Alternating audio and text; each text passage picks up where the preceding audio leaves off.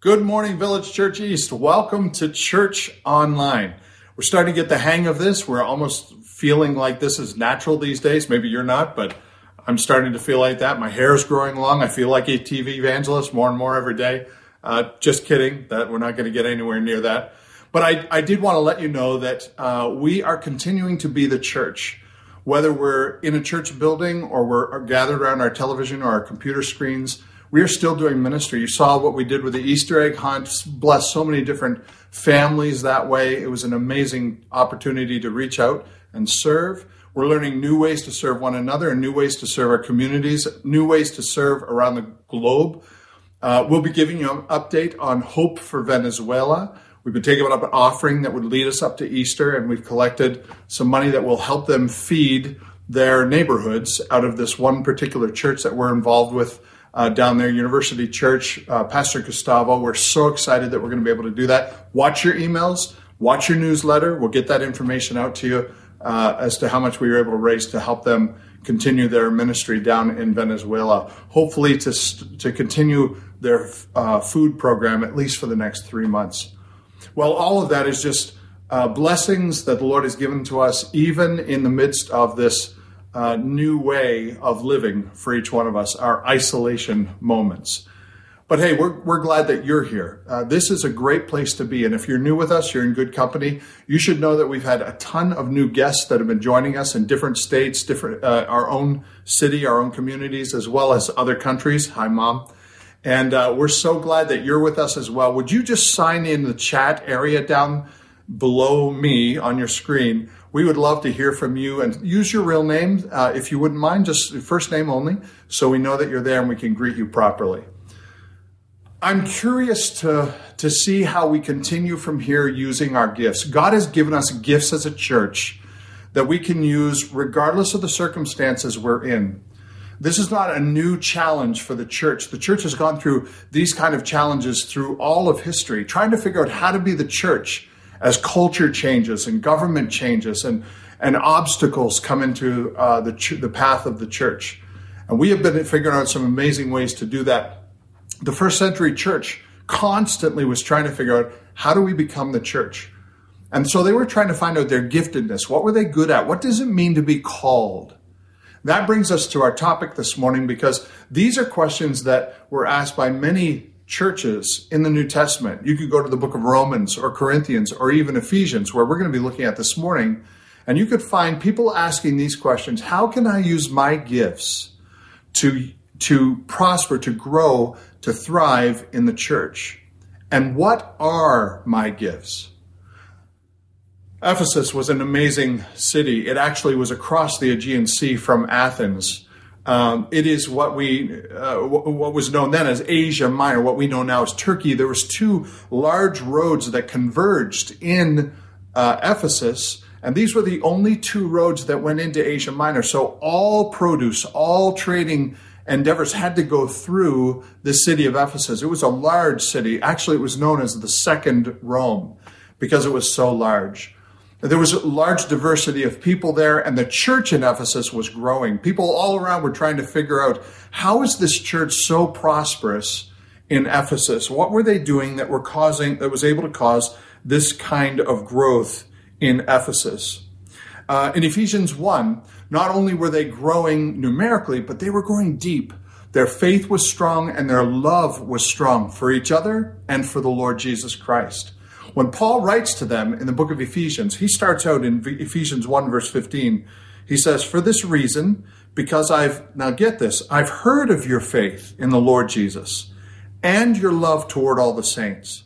So I do not cease to give thanks for you, remembering you in my prayers." How are they doing it? How is this church at Ephesus infiltrating their culture, a culture that was extremely diverse and that was full of obstacles for the church? Ephesian culture was very idolatrous. They had one big goddess there, and this goddess was Artemis. Not the same Artemis as the Greek huntress god, maybe where Princess Diana comes from, or Wonder Woman, as you might know. This was a different goddess. Same name, but different goddess. She had a temple that was known as one of the 7 wonders of the ancient world. It was huge, full of beautiful paintings and art. People from all around would come just to see this temple. And it was bigger, 4 times bigger than the Parthenon in Athens, Greece. This was a huge temple, and Artemis herself was a goddess that we sometimes refer to as Diana. And so you might have heard like this goddess Diana, same goddess. This was a strong woman god, and she would guarantee the safety of life for your expectant babies. She was celibate. She didn't need a man to get her through life, and her culture elevated her for that. In fact, Artemis created a culture that elevated females over the male gender. This was very unusual for the early world. And so that became a pull, an attraction for people who wanted to know, especially for the female culture, or for the female folks around. They wanted to worship this god, Artemis. Very attractive culture for different people, but not for Christianity, not for Christians, because Christians worshiped a God who was male and who had a male son. And so Christians were not highly regarded in the city of Ephesus. In fact, some of them were seen as trying to unseat the goddess Artemis. And we actually have a story in the book of Acts where a man named Demetrius, who owned a silver mine, making models of this goddess, rose up and created a riot against Paul and the other Christians. Well, the Ephesian culture was radically different from all other cultures around it. But yet the church continued to grow. Culture was also extremely immoral. The Ephesians people had many unplanned pregnancies because of the immoral culture. And Artemis, although she would guarantee you the safety of your birth if you were going to have a baby, she could not stop the pregnancy. And so as a result of that, there were a lot of unwanted pregnancies. So the Ephesian authorities began to make a law. And they decided that because of this influx of babies, they would allow people to leave their babies on the side of the road. They would allow them to leave them out, be exposed, and perhaps die. People were doing this so much so that the Ephesian government made a hillside on the outside of the city called the baby dump. And people could take their babies out there, unwanted babies, leave them there. If the baby was exposed and ended up dying, that actually was a good thing, because the other alternative is that the baby would get picked up by slave traders who would raise them and use them in the slave trade. Ephesian Christians, once converting to Christianity, once learning what it really means to love each other and to love God, were torn apart by this practice. And the Ephesian Christians decided to take it upon themselves to go to the hillside, and they would scoop up these abandoned babies and bring them in as their own. And the Ephesian Christian church had a lot of large population of little infant babies because of this practice. Paul knows this. And if you've ever read the book of Ephesians, you're probably thinking, why does Paul talk about adoption so much in the book of Ephesians? Well, now you know why. In fact, in Ephesians 1 verse 4, right at the get-go, Paul launches in. He says, in love, God predestined us for adoption to himself as sons through Jesus Christ, according to the purpose of his will. Paul, the apostle, knows this is a practice of these Christian Ephesian believers. And in writing this right at the front of the book, he commends them for the love that they're showing to people they don't even know, to bring in these babies and take them in as their own. These converts, these converted followers of Artemis, now followers of Jesus Christ, living as best they could to impact their culture and to show love and grace. They were creative in the way that they were using their gifts. They were creative in the way that they were being the church to their culture. Jesus had gone to rescue them when they were left out and abandoned because of sin and certain destruction awaited them, Jesus brought them in and adopted them as his own. Discarded and defiled by sin, God has adopted us as his church. And so Paul speaks a common language that the Ephesians would know, to give us a truth that we are a part of this family of God. And then he launches into this idea of calling. I think because he is impacted by the way this Ephesian church has come up with creative ways to live out their Christianity in real time. Paul says to them, bravo, keep going, live out your calling. You have been called to be sons and daughters of God. Live it out daily. You see, calling is basically anything that God asks us to do. And for these Christians in Ephesus, they were coming up with all kinds of ways to show God's love. This takes us to where Paul breaks down this idea of calling for us in Ephesians chapter 4. Look in 4 and verse 1. This is our main passage, and I love this verse. Therefore, a prisoner of the Lord, Paul writes, I urge you to walk in a manner worthy of the calling to which you have been called. This is an active phrase. Walk worthy of the calling by which you have been called. Choose to live out your calling. In fact, in the first verse of the next chapter, Paul would say, you know what, here's what it's like. Be imitators of God as beloved children. He uses the same phrase, children, because he knows they get it. They're sacrificing to save these children. He says, you know what we are to be like in our calling? Imitators of God. So I have a plan. I have an activity for you this morning. Would you just stand up, take the blanket off of you? Hopefully you're okay. Take the blanket off you, stand up. And here's what I want you to do, all right? And if you don't want to stand up, you can do it sitting down, all right? All right, here we go. You ever play Simon Says? All right, Simon Says. Here we go. You know how to play Simon Says. Everybody up. Everybody up. All right, let's play Simon Says. Simon says, raise your right hand. All right. Simon says, raise your left hand. Good. Simon says, shake your left hand around. All right, you can put him down. Ah, did I get you? Yeah, see, that's Simon Says. We understand that. This is a basic illustration that Paul helps us understand that we should be imitating God like little beloved children. In other words, what you see God's heart do, your heart should be doing. What you see God's eyes compassionate toward, your eyes should be compassionate toward. What you see God loving, you should love, and what you see him hating, you should hate. We are to be imitators of God like beloved children. Imitation is whenever we see something in somebody else that we want to do ourselves. And the greatest imitation we can be of God, church, the greatest imitation we can be of God is when we love one another. Look at this verse, the very next verse. After he says, be imitators of God, he says, walk in what? Walk in love. As Christ loved us and gave himself up for us, a fragrant offering and sacrifice to God. Our calling is to walk in an attitude of love toward one another and toward God, just as God did toward us.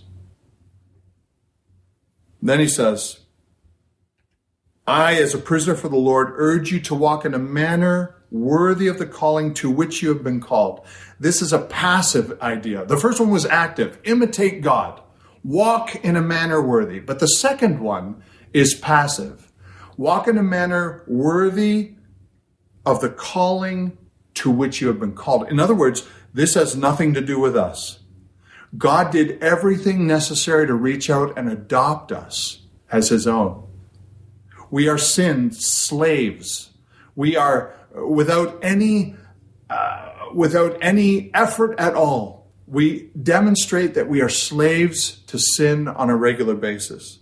It wasn't until Jesus came, gave his life on the cross, what we celebrated last Good Friday, rose from the dead on Easter, that we are able to come to him and ask his forgiveness for our sins. Only Jesus can forgive sin because only Jesus was holy.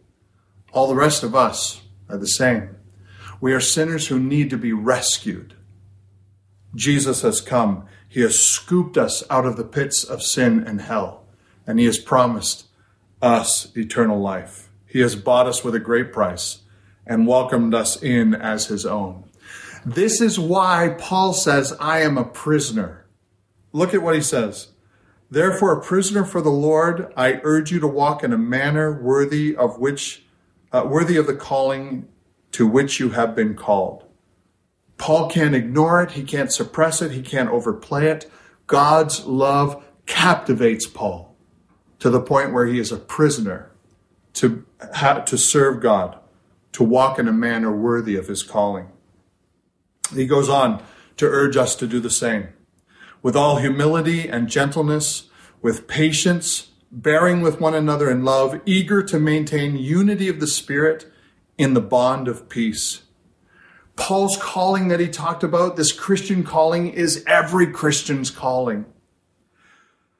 No one person is called individually into God's family. We are called to become a part of a great family of God. Every part that is called in is as important as the other part. So be humble, gentle, patient when we bear with one another in love, because you will most certainly meet people that are not like you in the church. I guarantee it. I'm guessing you probably already have met people that are not like you in the church. But the beauty of the church is the eclectic family character. In the church, we get along. Why? Because it is out of love for God. It is out of love for what Jesus has done for us. And so we bear one another's burdens. We care for one another. We love one another. Not because it's easy, because sometimes it just isn't. But we do it because this is what God did for us. We are all adopted into one family. I don't come in and I'm the star of the show. I come in as one adopted child with you and with someone else who knows Christ as their Savior. And together we make up the family of God. Verse 4. Then he harps on this unity. There is one body, one Spirit, just as you were called to the one hope that belongs to your call. See it there? One Lord, one faith, one baptism, one God and Father of all. This calling brings us in and makes us one. One in the way that we are passionate about completing the mission of Jesus Christ. Well, there are 3 ways we can understand our calling. Christian calling is what we've been talking about so far. The Christian calling is simply this. It's what God asks every Christian to do. This is walking in a manner worthy of the calling we all have received. Don't walk in a way that demonstrates that you have been called to less than God Almighty's family. Walk in a manner worthy of being in God's family. Put off the things that you need to put off. Put on the things that you need to put on. We are called to be a part of the family of Almighty God. When I grew up in my church, my dad, afterwards, my brother and I would be running around the church, crawling under the chairs. We'd be jumping off the chairs. We were boys. It's what we did. My dad, he would often grab us and he would say, listen, that's not how Jarvises behave.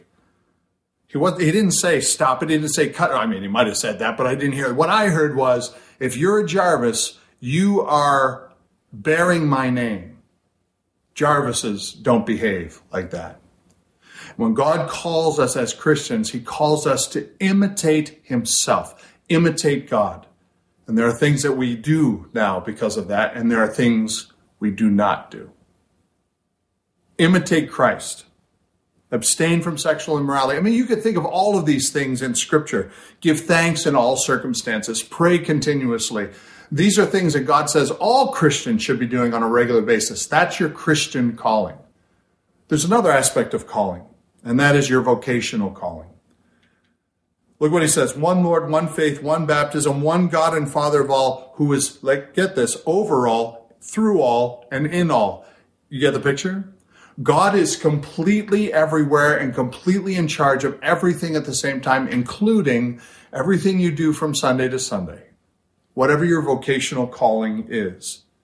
Whether you eat or you drink, Paul would say later on, whether you eat or drink or whatever you do all to the glory of God. Our calling doesn't stop at the door of our day-to-day responsibilities. Our calling doesn't stop at the door to our jobs. Our calling permeates every part of our lives. Vocational calling is that which you do to provide for family and contribute to society. This too is a calling from God. 1 Corinthians 7:17 says it this way: every person should lead the life the Lord has assigned to him and to which God has called him. This is my rule in all the churches. It's interesting. This idea of calling doesn't just stay with, okay, you're a Christian here, but at the job you can be somebody different. No. You are called to be a Christian. You are called to behave a certain way, to do certain things, to put off and put on certain things, both in your personal life and in your vocational life. Our vocational call is meant to be the path for us to show the love of God to others as well. You can live out your calling at your vocation, at your job, at your day-to-day job in some way. Now you might say to yourself, oh, Craig, I can't even talk about God at my job. That's not what it's talking about. The magic isn't in telling everybody you're a Christian. The magic is in imitating God daily. You imitate God in your home. You imitate God at your work. This God thing, this Christian lifestyle permeates every part of our lives. I had a friend who was gifted as an auto mechanic, and he would take it upon himself to change my oil constantly. This was such a huge blessing because he would say, okay, your car needs an oil change. Here, give me your keys. He'd go change my car oil and bring it back for the evening service, or Sunday night service.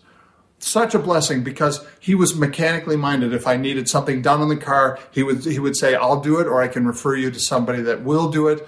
He never let me get ripped off by mechanics. He was wonderful. Why? Because his vocation allowed him to bless my family, to bless me in certain ways. Now, I'm not saying we need to do this free of charge. I'm not saying any of that. I'm not saying that if you have a vocation where you can bless other people, you should do it and not charge anybody. That's not it at all. But it comes down to our hearts. If you're gifted in a certain area, in your vocation or in a certain talent that you have, why not use that to show God's love to somebody today? Paul was a tent maker. This is what he did on the side so that he could support himself in ministry. Let me ask you this question. Do you think his tents were really, really good or really, really bad? Knowing the Apostle Paul, I would say that I would buy his tent any day of the week because I know whatever he did at his job, he did for the Lord. It was going to be best. It was going to be good. Third part, verse 11. He gave the apostles and the prophets and the evangelists, the shepherds and the teachers to equip saints for the work of the ministry, for building up the body of Christ. This is the third part of our calling. It is our spiritual calling. Our spiritual calling is that which God asked me to do to build his church. This is that which God gives me so that I can see God's kingdom grow, to bring people into the kingdom and to help grow people who are already in the church. Now, some are gifted to be teachers and leaders in the church. Some are gifted to serve and help others in the church. Some are gifted to sacrifice and give to the church. Some are gifted to administrate and cover ministry details of the church. And every single part is essential. Some of you will never preach. That doesn't make you less important than me. I sometimes do things that, I'm not necessarily gifted to do, but I love to see other people who are gifted do them even better. Every one of us is a piece of the body of Christ. One of the things I'm loving about this coronavirus situation that we're in right now is that we are seeing the church come together. We're seeing East come together and be the church. You guys are calling each other. We've got you in virtual community groups. You're calling, you're doing your 5-minute fellowship phone calls or texts. You're checking in on each other. That's great. And it's not because I don't like doing that. It's because we are supposed to be doing this all together all the time as the church. And it's wonderful to see it happen. Every person is given a specific gift that they are supposed to use to bless the church. Romans 12:4 says this, for as in one body we have many members, that means like an elbow or a hand, or one body has these different parts. And the members do not all have the same function. The elbow is not the knee is not the foot. You can understand, they're all different functions. Verse 5, so we, though many, are one body in Christ, and individually members of one another, having the gifts that differ according to the grace given to us. In other words, every one of us has a part to play. You may be sitting there thinking to yourself, Craig, I can't really do anything. I don't have really a big part to play. Yes, you do.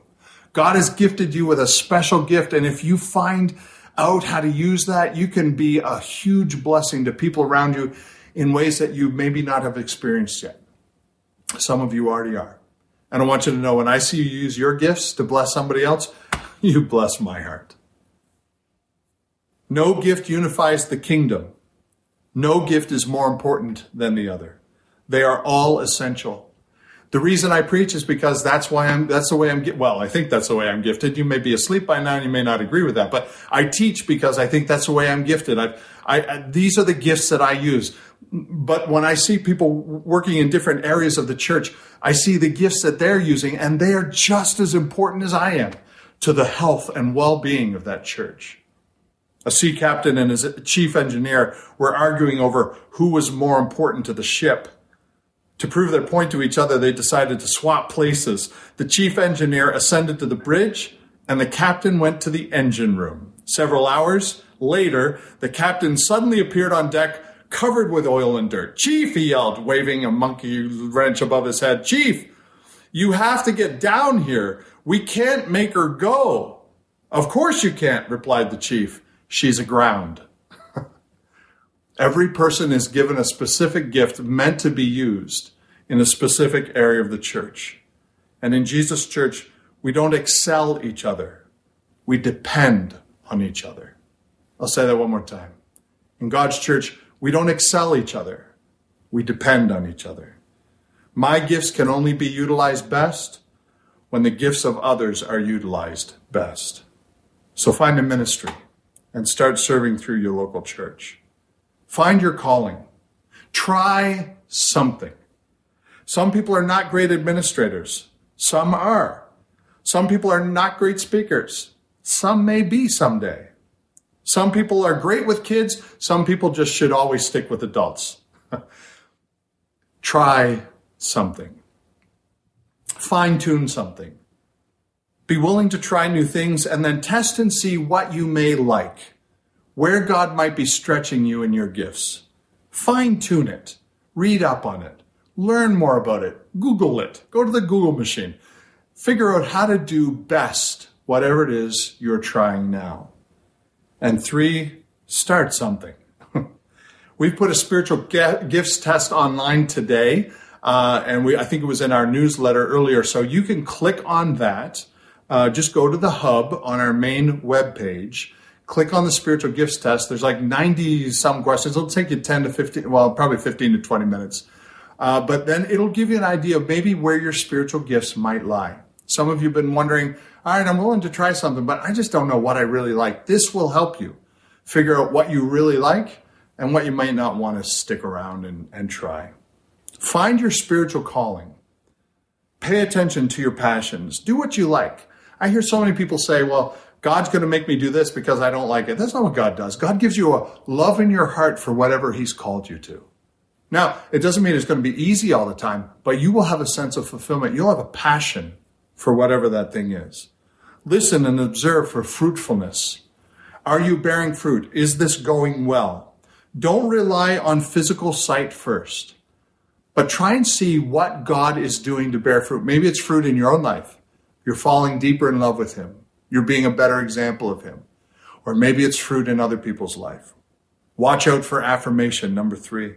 Watch what people are saying, because people will come to us who have the Spirit of God and they'll say, you know, you did a good job at that. You should keep doing that. That might be an idea as to what you would like to do, how you would like to serve in the church. Watch for open doors. Jump through them when they come. My wife and I have made it a practice to at least push on every door that looks like it's opening in our lives. Some of them slam shut, but it's amazing to me how many of them open just because in faith we're willing to give it a little nudge.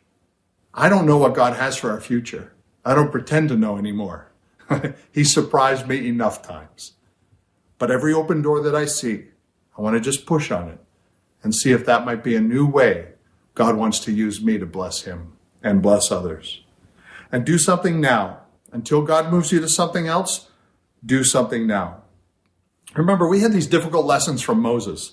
Moses was a great example of this. Spiritual ministry is not always easy. Moses had to put up with these crazy people. He had to put up with these people that would not obey God and didn't like him a whole lot. But his calling stayed the same. He was to be their leader and to take them to the promised land. So spiritual ministry is not always easy. And you may find a few crazy people around you when you try and do your ministry too. Don't give up. Keep serving. Spiritual ministry will definitely require obstacles. Figuring out how good you are at something, you are going to have to climb over some obstacles. Moses had to deal with elders that were angry with him. Moses had to deal with Pharaoh, whose heart was hard. It wasn't easy. And sometimes God puts obstacles into our paths to sharpen our skills and make us better so that we can be prepared for what comes next. The last thing is reaping rewards always requires resolve. Don't give up. Don't just give up. Keep trying. Moses kept on keeping on. And because of that, church, he got to spend time with God face to face. Oh, that must have been the highlight of his calling. But because he was faithful in his calling, God gave him amazing rewards. And church, I'm here to tell you, if your resolve is to fulfill your calling for God, God has great rewards around the corner for you as well. So I bring you to the last two verses. Speak the truth in love. Grow up every way into him who is the head, even to Christ. Why make all this effort? Because I must keep growing. One of the things in coronavirus that I'm seeing all the time is you can turn on Facebook or the television, and there's now all these commercials about how you keep fit while you're at home. Can you imagine somebody that just decides, I'm just going to stay in bed. I'm going to get DoorDash to deliver my food. I'm not going to exercise. I'm just going to watch TV the whole time, not open the shades. I'm just going to wait this thing out. And once it's over, I will emerge. Can you imagine what they would look like even after this amount of time? You let yourself completely go. What would you look like after 2 months? Well, your hair might look a lot like this. How would you feel when you finally get out of bed? Awful. You'd feel, why? Because that's not the way we are created to function. And church, if you were called by God, if you're a Christian, you are called by God. Every Christian is called to serve. This is how we were meant to function. You were created for interaction, for movement, for brain activity. And just like your spiritual life, you are created to bless God and bless others, to use your gifts, to grow, not just around the waist, but to grow spiritually strong. As each part serves, we make a complete whole church. So we've all got to grow so that together we can grow as a church. 16, from whom the whole body, joined and held together by every joint with which it is equipped. When each part, get this church, when each part is working properly, see that? Makes the body grow so that it builds itself up in love. Using my gifts brings not only personal growth, but it brings mutual growth. What is the product of my gifts? What am I looking to produce when I use my gifts? Simple. Learning to love each other more is the product of using our gifts. It's as simple as that. If you use your gifts and love is not the final product, you are, as 1 Corinthians 13 puts it, a clanging gong or a resounding cymbal, something that is irritating to the ears. Whitney Houston sings a song, learning to love yourself is the greatest love of all. I think she missed it a little bit there, because Christ would say, learning to love others is the greatest love of all. In fact, he would say, greater love has this, that you would lay down your life for your friends. 2 greatest commandments, love God with your whole heart, soul, and strength. Love your neighbor as yourself. This Ephesian church was doing this. They were adopting these babies. They were stretching themselves financially so that they wouldn't see these babies abandoned on the hillside. Doesn't that strike you as amazing? They were figuring out new ways to be the church in a culture that needed to see love. But I'm here to tell you, 40 years later, you will hear about Ephesus again. In the book of Revelation, chapter 2, John the Apostle writes about this church at Ephesus. The angel speaks to John and says, you got to get a hold of these people. They have lost it. And in Ephesians 2, they are still using church, they're still using their gifts. They're still busy. In fact, they're commended for all the work that they are doing. Bravo! Keep it up. But you've done something very, very bad. You've forgotten something along the way. You've forgotten why you use your gifts. They forgot the product. Revelation 2 verse 4, but I have this against you, that you have abandoned the love you had at first. This is God speaking to the Ephesus church. 40 years after Paul writes to them, this is how God speaks to them. Remember therefore from where you have fallen. Repent. Do the works you did at first. Do you understand this verse a lot better now, church? Do the works you did at first. For if not, I will come to you and remove your lampstand from its place unless you repent. Whatever gifts you have are meant to be used out of love for Christ and the church. If you can't use your gifts in love, don't use them at all. Ephesus did all these things at the beginning out of love, used their gifts to bless, to show love, to pour out grace that had been poured on them, to these little babies and these families in their communities. But 40 years later, they forgot. They kept on doing the same stuff, but there wasn't any love in what they did. And apparently, God would rather just build his kingdom without their gifts at all, because he told them to repent or he would get rid of them. Serving with our gifts is how the church grows. Church, you can do this. You can do this. You may be sitting there thinking to yourself, oh, Craig, this is a heavy sermon. I don't know, how am I supposed to get creative about using my gifts to love my neighbors and love my family? Well, receiving it in humility is the first step. And then understanding you have the power to do this already. If you've been called by God, God is itching. He is chomping at the bit to put you into play.